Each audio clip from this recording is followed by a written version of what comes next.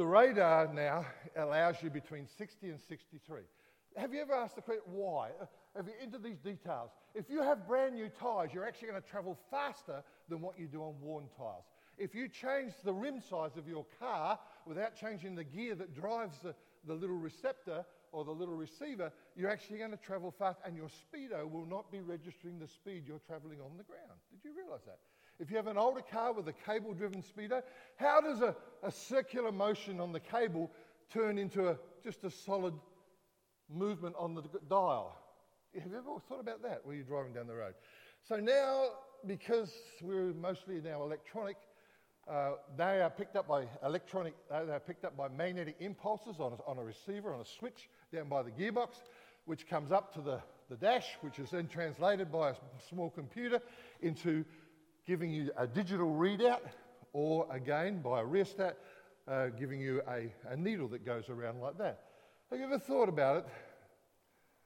That maybe just somewhere in the electric wiring, a wire could break, or you could have a dirty contact, oil off the road, grease off the road, dust, wind, heat, could put you out in your speedo. And so you could be sailing along, looking at your speedo, say, I'm doing 60, and you go through the flasher, and he says, no, you're not doing 60, you're doing 65. It's because there's a mistake. The devil's in the... No! God's in the details. Now, I hope I've got your attention. I hope I just repeated some facts you didn't know. Because I want to bring to you a fact which is critical for at least the rest of your life. This morning, thank you for your worship service this morning. Thank you for the scripture you read. I really appreciate that. Because so often we see the kill, steal, kill, and destroy. And we don't really comprehend the last little bit that says, but we've come to have life. He's come to give us life. God is into the detail. He's actually described what the devil's trying to do, but he's into the detail of what he's done for us. And then our communion service.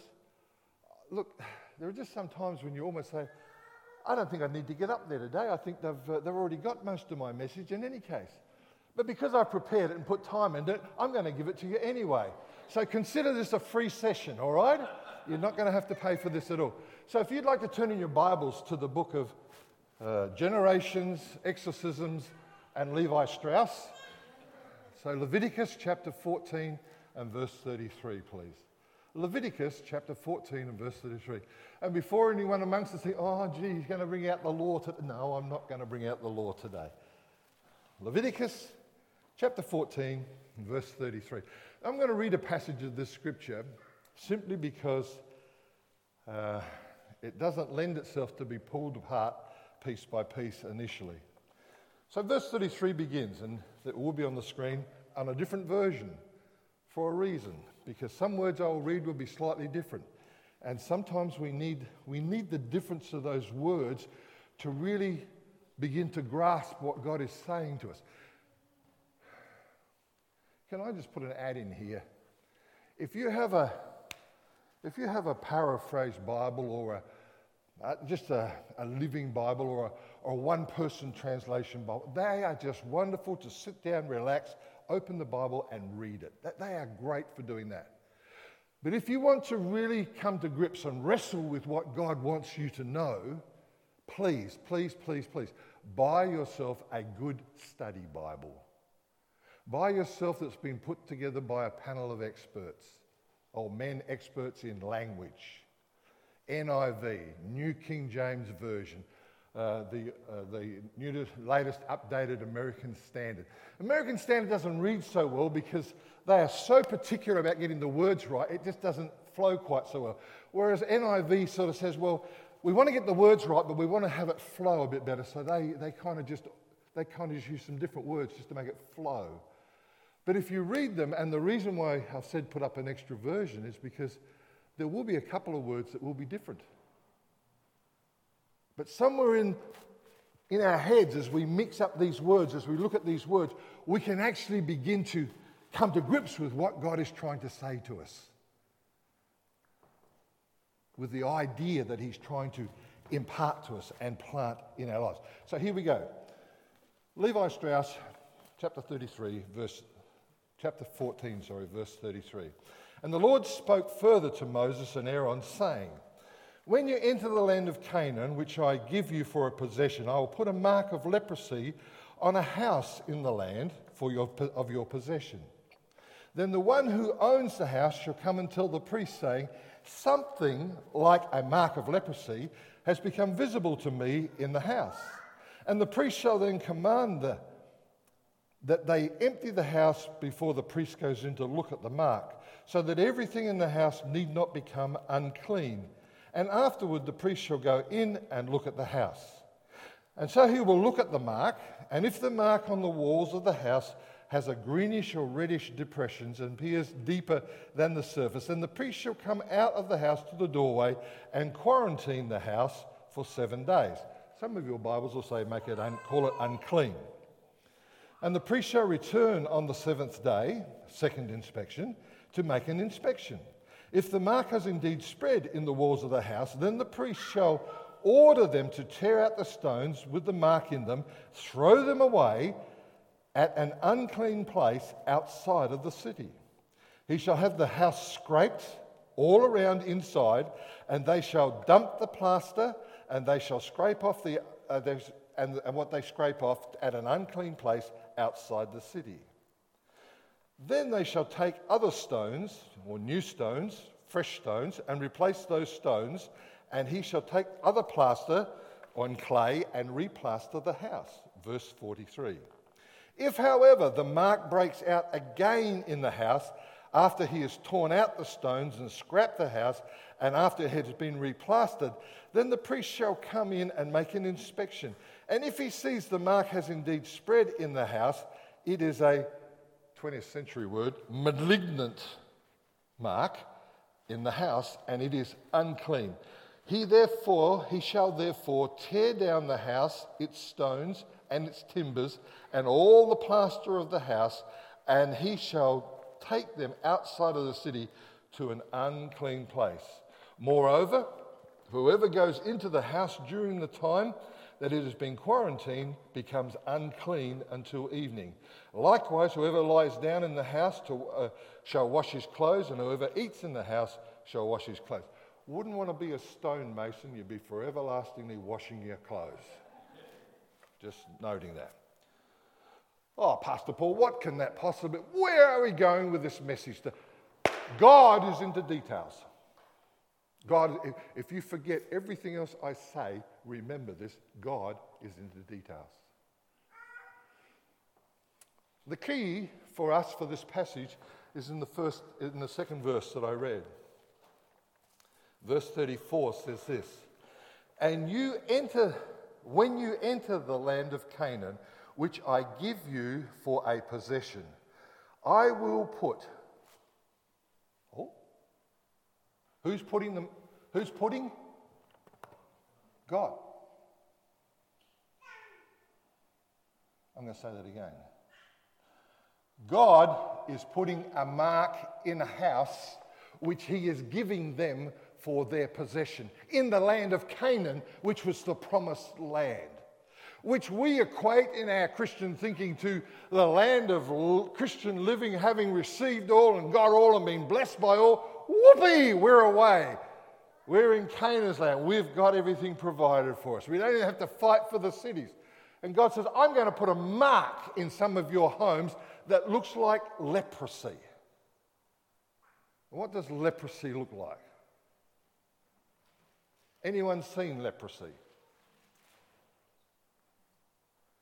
Leprosy is a sore that won't heal. And it sometimes gets a sort of a white, sort of a scabbiness about it. It just won't heal.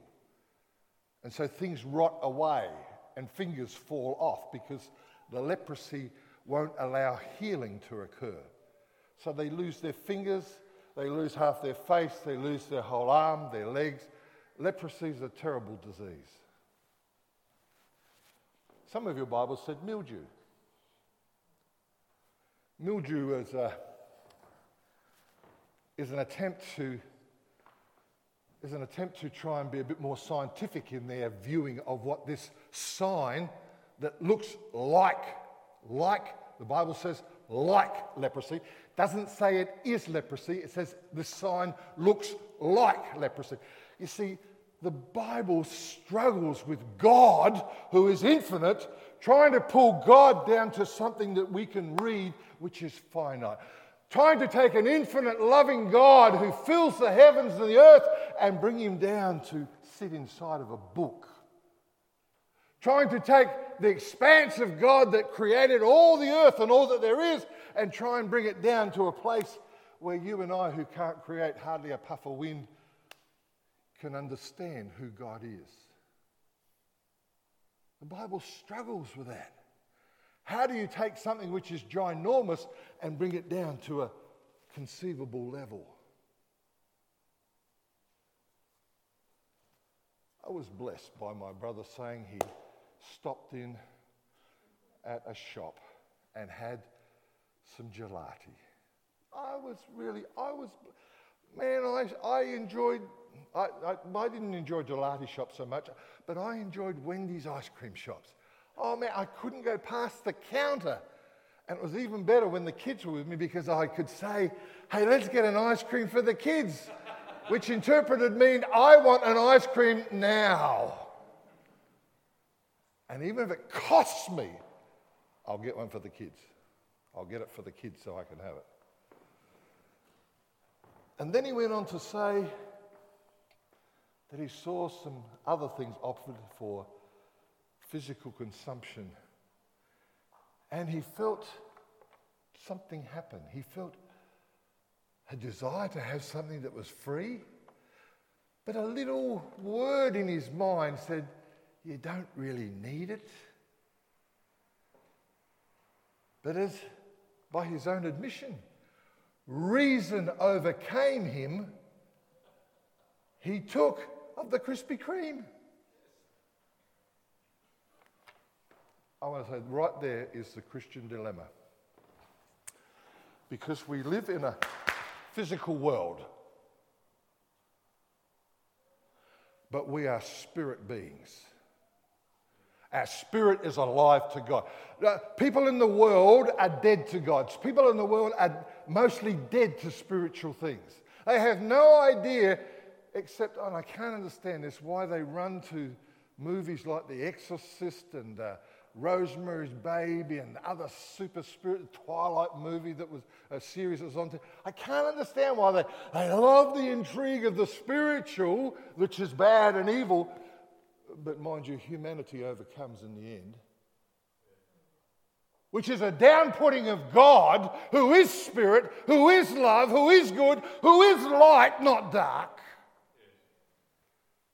So people in darkness choose darkness rather than light, but the Bible already told you that. You already knew that. So the thing for us to grow into an understanding of is this. That sometimes God does put things in our pathway to make us make a choice. He puts things in our pathway to make us make a decision. He puts things in our pathway to help us see what we really like. The gelati was fine.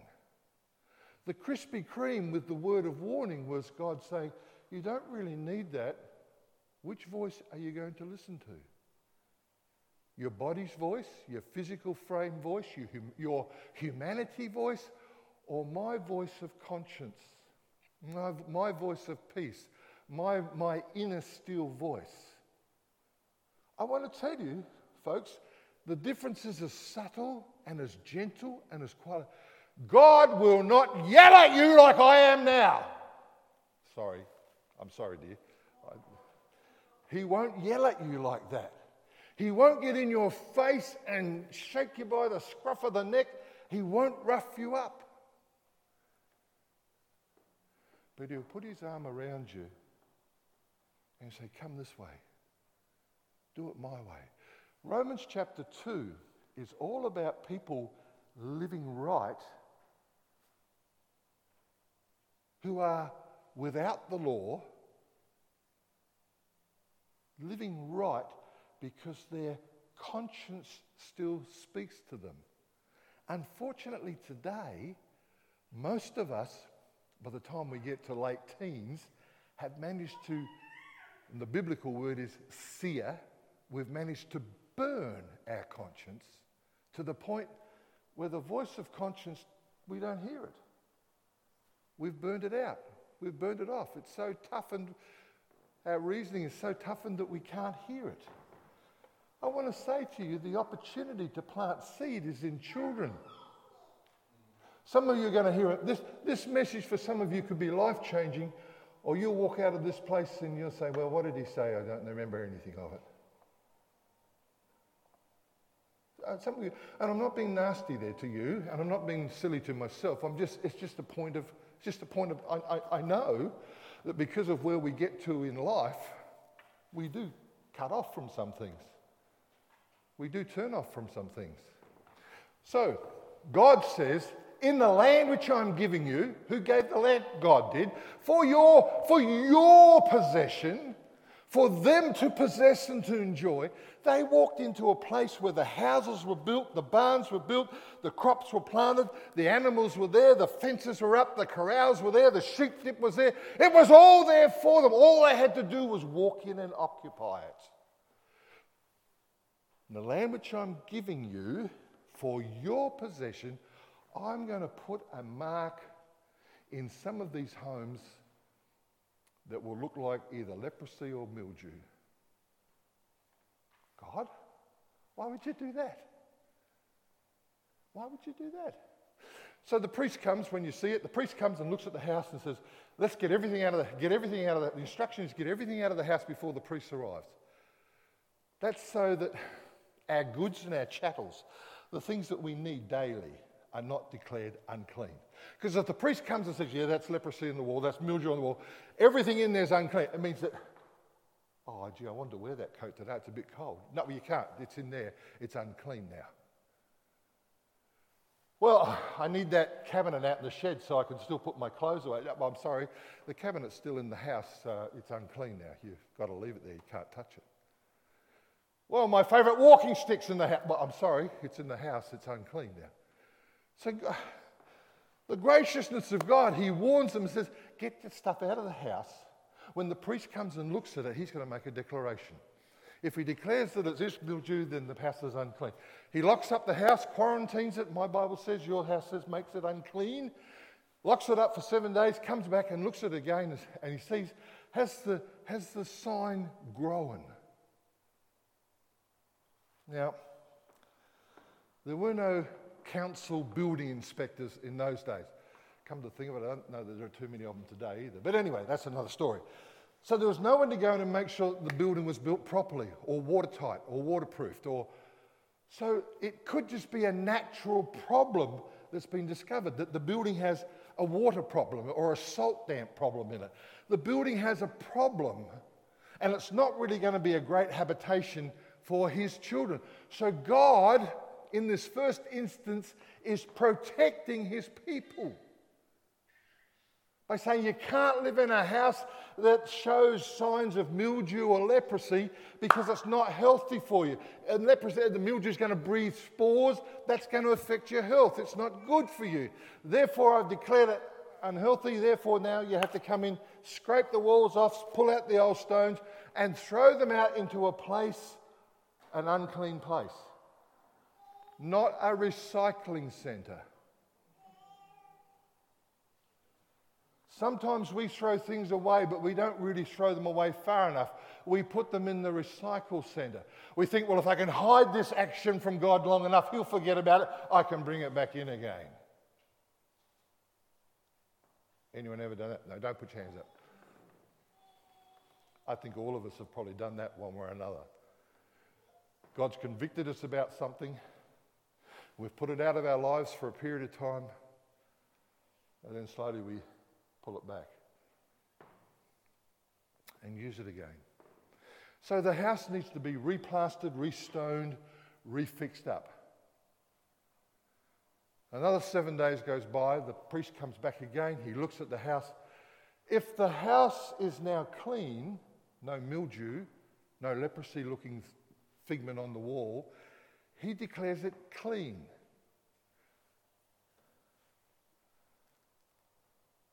But if the mildew is back on the wall, if the leprosy look is back in the house, the Bible says, from the New American, it says it's a malignant leprosy or a malignant mildew.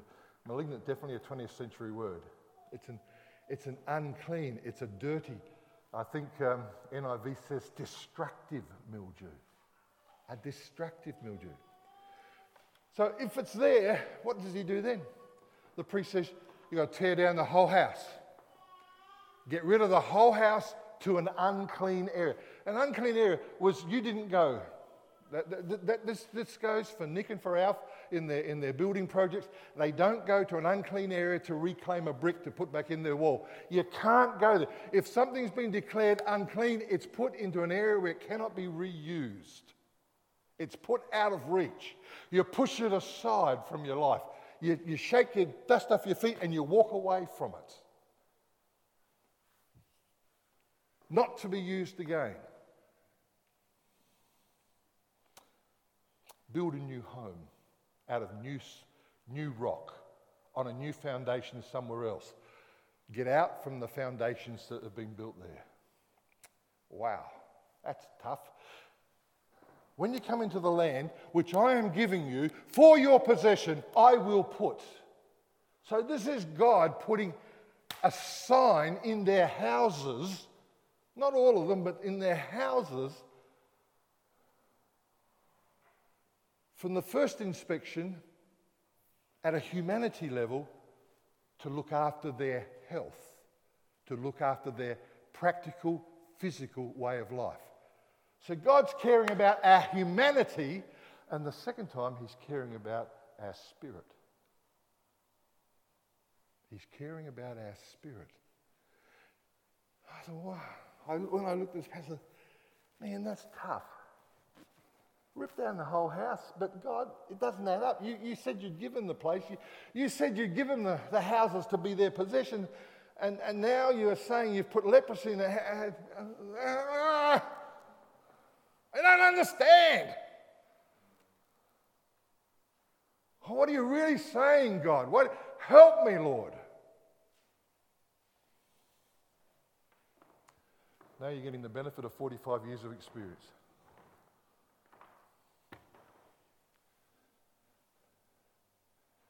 It was the practice of the preceding civilization in those homes to bury their wealth in the foundations of the homes. To bury the thing that they trusted in the foundation of their homes.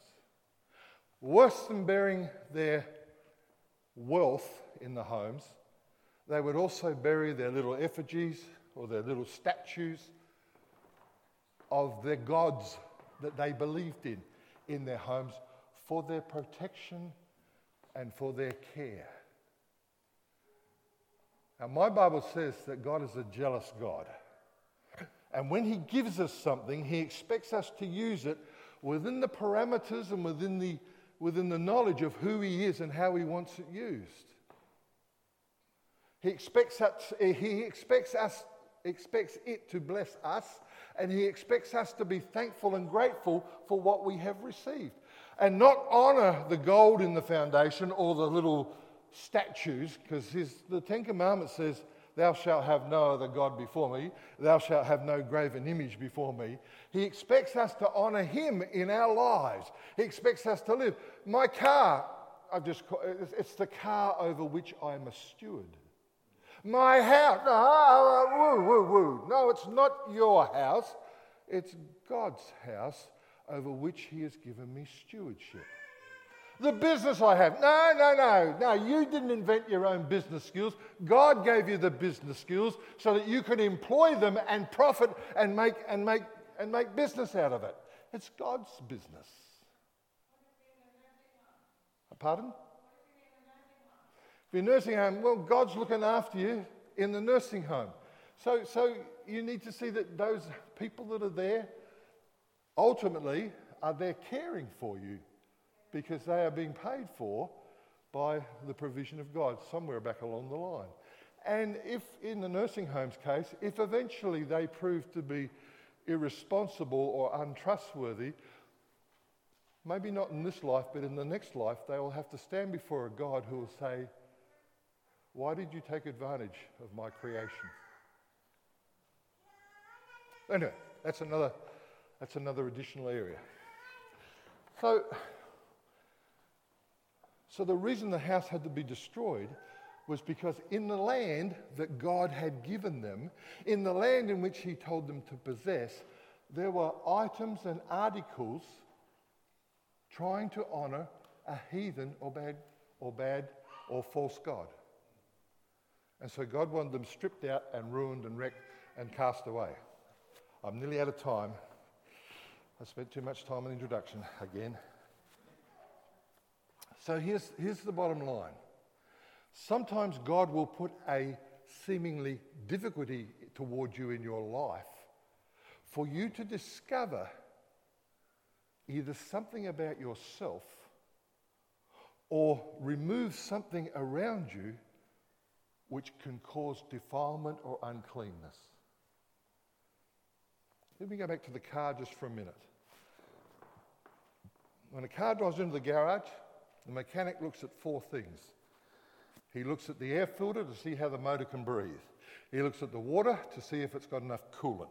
He looks at the fuel to see how well the fuel is, and he looks at the colour of the engine oil in your sump. Because the colour of the engine oil will tell me how long since you've had a service. The air filter will tell me how dusty your conditions have been and whether your motor is choking and having a bad economy run. The fuel can tell me whether you're mixing up wrong fuels, bad fuels, fuels not suitable, contaminated fuels, and therefore you won't get the full bite out of your fuel. You won't get the full one. And now I've done it to myself and I've forgotten what the fourth one is. The water radiator. Water radiator is the cooling. Let me now apply it. The water in the radiator is the washing of God's word of your life.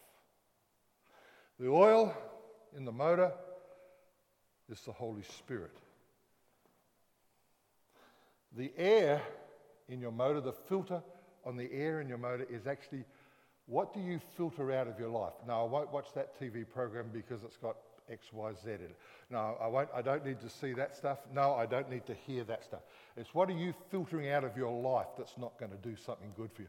Oh, but you've got to watch. Everyone else is watching. Well, good on them. Let them watch it. If it's rubbish, then it's rubbish. And the fourth one? Sorry. What we do? We did the four.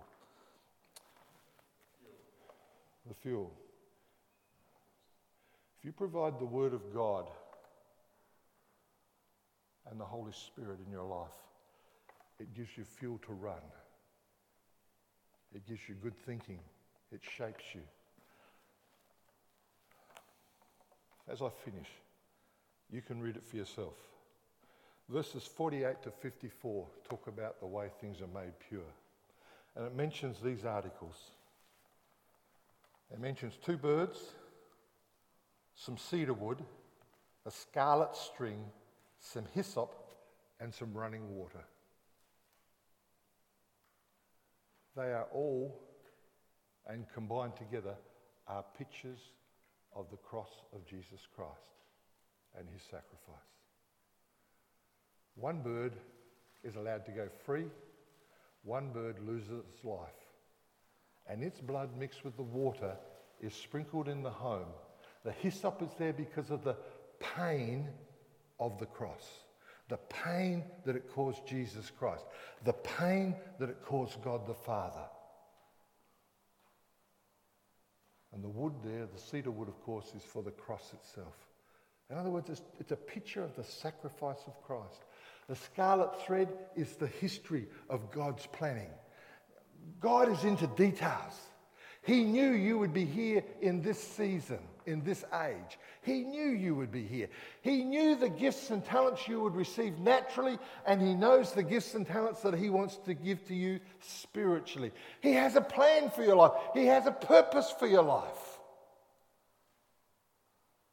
And sometimes He says, I'm going to put some mildew in your life so that you can discover something which is holding you back. And here's the big Christian problem, and I'm 2 minutes over time. Here's the big Christian problem. He's, God, I've got this problem that's shown up in my life. I want you to remove it. I rebuke the devil. And nothing happens to it. It stays there. Why does it stay there? It stays there because God put it there. Because if you analyze it, if you look at it, you'll come to realize that that problem is actually showing you what is in your heart, what is in your life, what it is, something that doesn't agree with the Word of God. God got the homes destroyed because in the foundation of those homes were little effigies of a heathen god. Articles of worship to other things other than God. And God said, I'm a jealous God. I will not have any other gods before me. And they had to wreck their homes. In the land, I'm giving you the land of Canaan and the homes and goods for your possession. In the place that He gave them to possess, He said, I'm going to put a mark. So that they could be all that God wanted them to be. So that you can be all that God knows you can be. It's not for me to be here today to tell you what it is or what it isn't that you're doing or not doing. No, that's entirely between you and God, because God knows what our framework can handle. God knows where we are in the pathway of life that He's got for us. My encouragement to you is seek God. Seek God. Reject the things of the devil. Steer away from the things which are unclean. And when God speaks to you, or when something shows up in your life that just doesn't seem quite, well, that's not quite normal or natural, say, God, is this from you, or do I need to stand against it? It might be just God speaking to you. And some of you might be confronting things for some number of years and it's not moved. You want to ask this question, God, is this you trying to show me something? Rather than, is this the devil trying to have a go at me? God wants to produce life in you. Hallelujah.